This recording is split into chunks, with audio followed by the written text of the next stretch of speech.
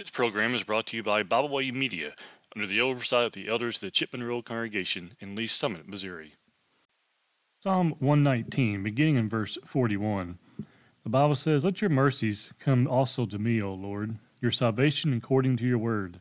So shall I have an answer for him who reproaches me, for I trust in your word. And take not the word of truth utterly out of my mouth, for I have hoped in your ordinances. So shall I keep your law continually, forever and ever. And I will walk at liberty, for I seek your precepts. I will speak of your testimonies also before kings, and will not be ashamed.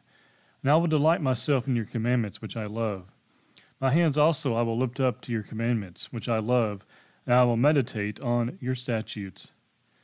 As we find here in Psalm 119, beginning in verse 41, we find first of all how this writer speaks of the mercy of God, the salvation he finds in his word, and how much he continues, as we find throughout this section here, how he says he loves his law. You go back here to Psalm 119, beginning in verse 41, when he says, "Let your mercies come also to me, O Lord, your salvation according to your word."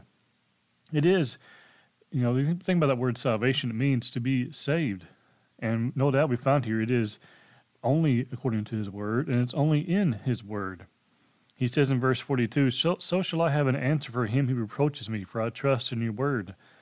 We have those who are naysayers, those who are critics, but the Bible has the answer.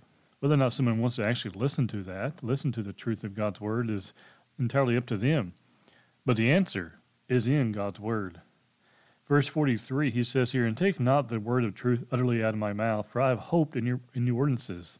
He wants to keep God's word always as a part of who he is.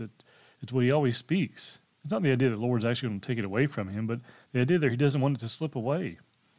In verse 44, he says, "So shall I keep your law continually forever and ever, and I will walk at liberty, for I seek your precepts." You think about this idea, how because he's going to keep his law continually, as he says in verse 44, forever and ever, as a result, he says in verse 45, "And I will walk at liberty." Why? Because he says again, "For I seek your precepts.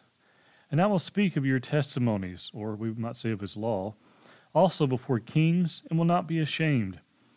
If he can speak of his law before kings and not be ashamed, that is, before leaders, that means he can speak of it before anyone and not be ashamed. He's not afraid to speak of God's word and his law, no matter who he's standing in front of, no matter who is around.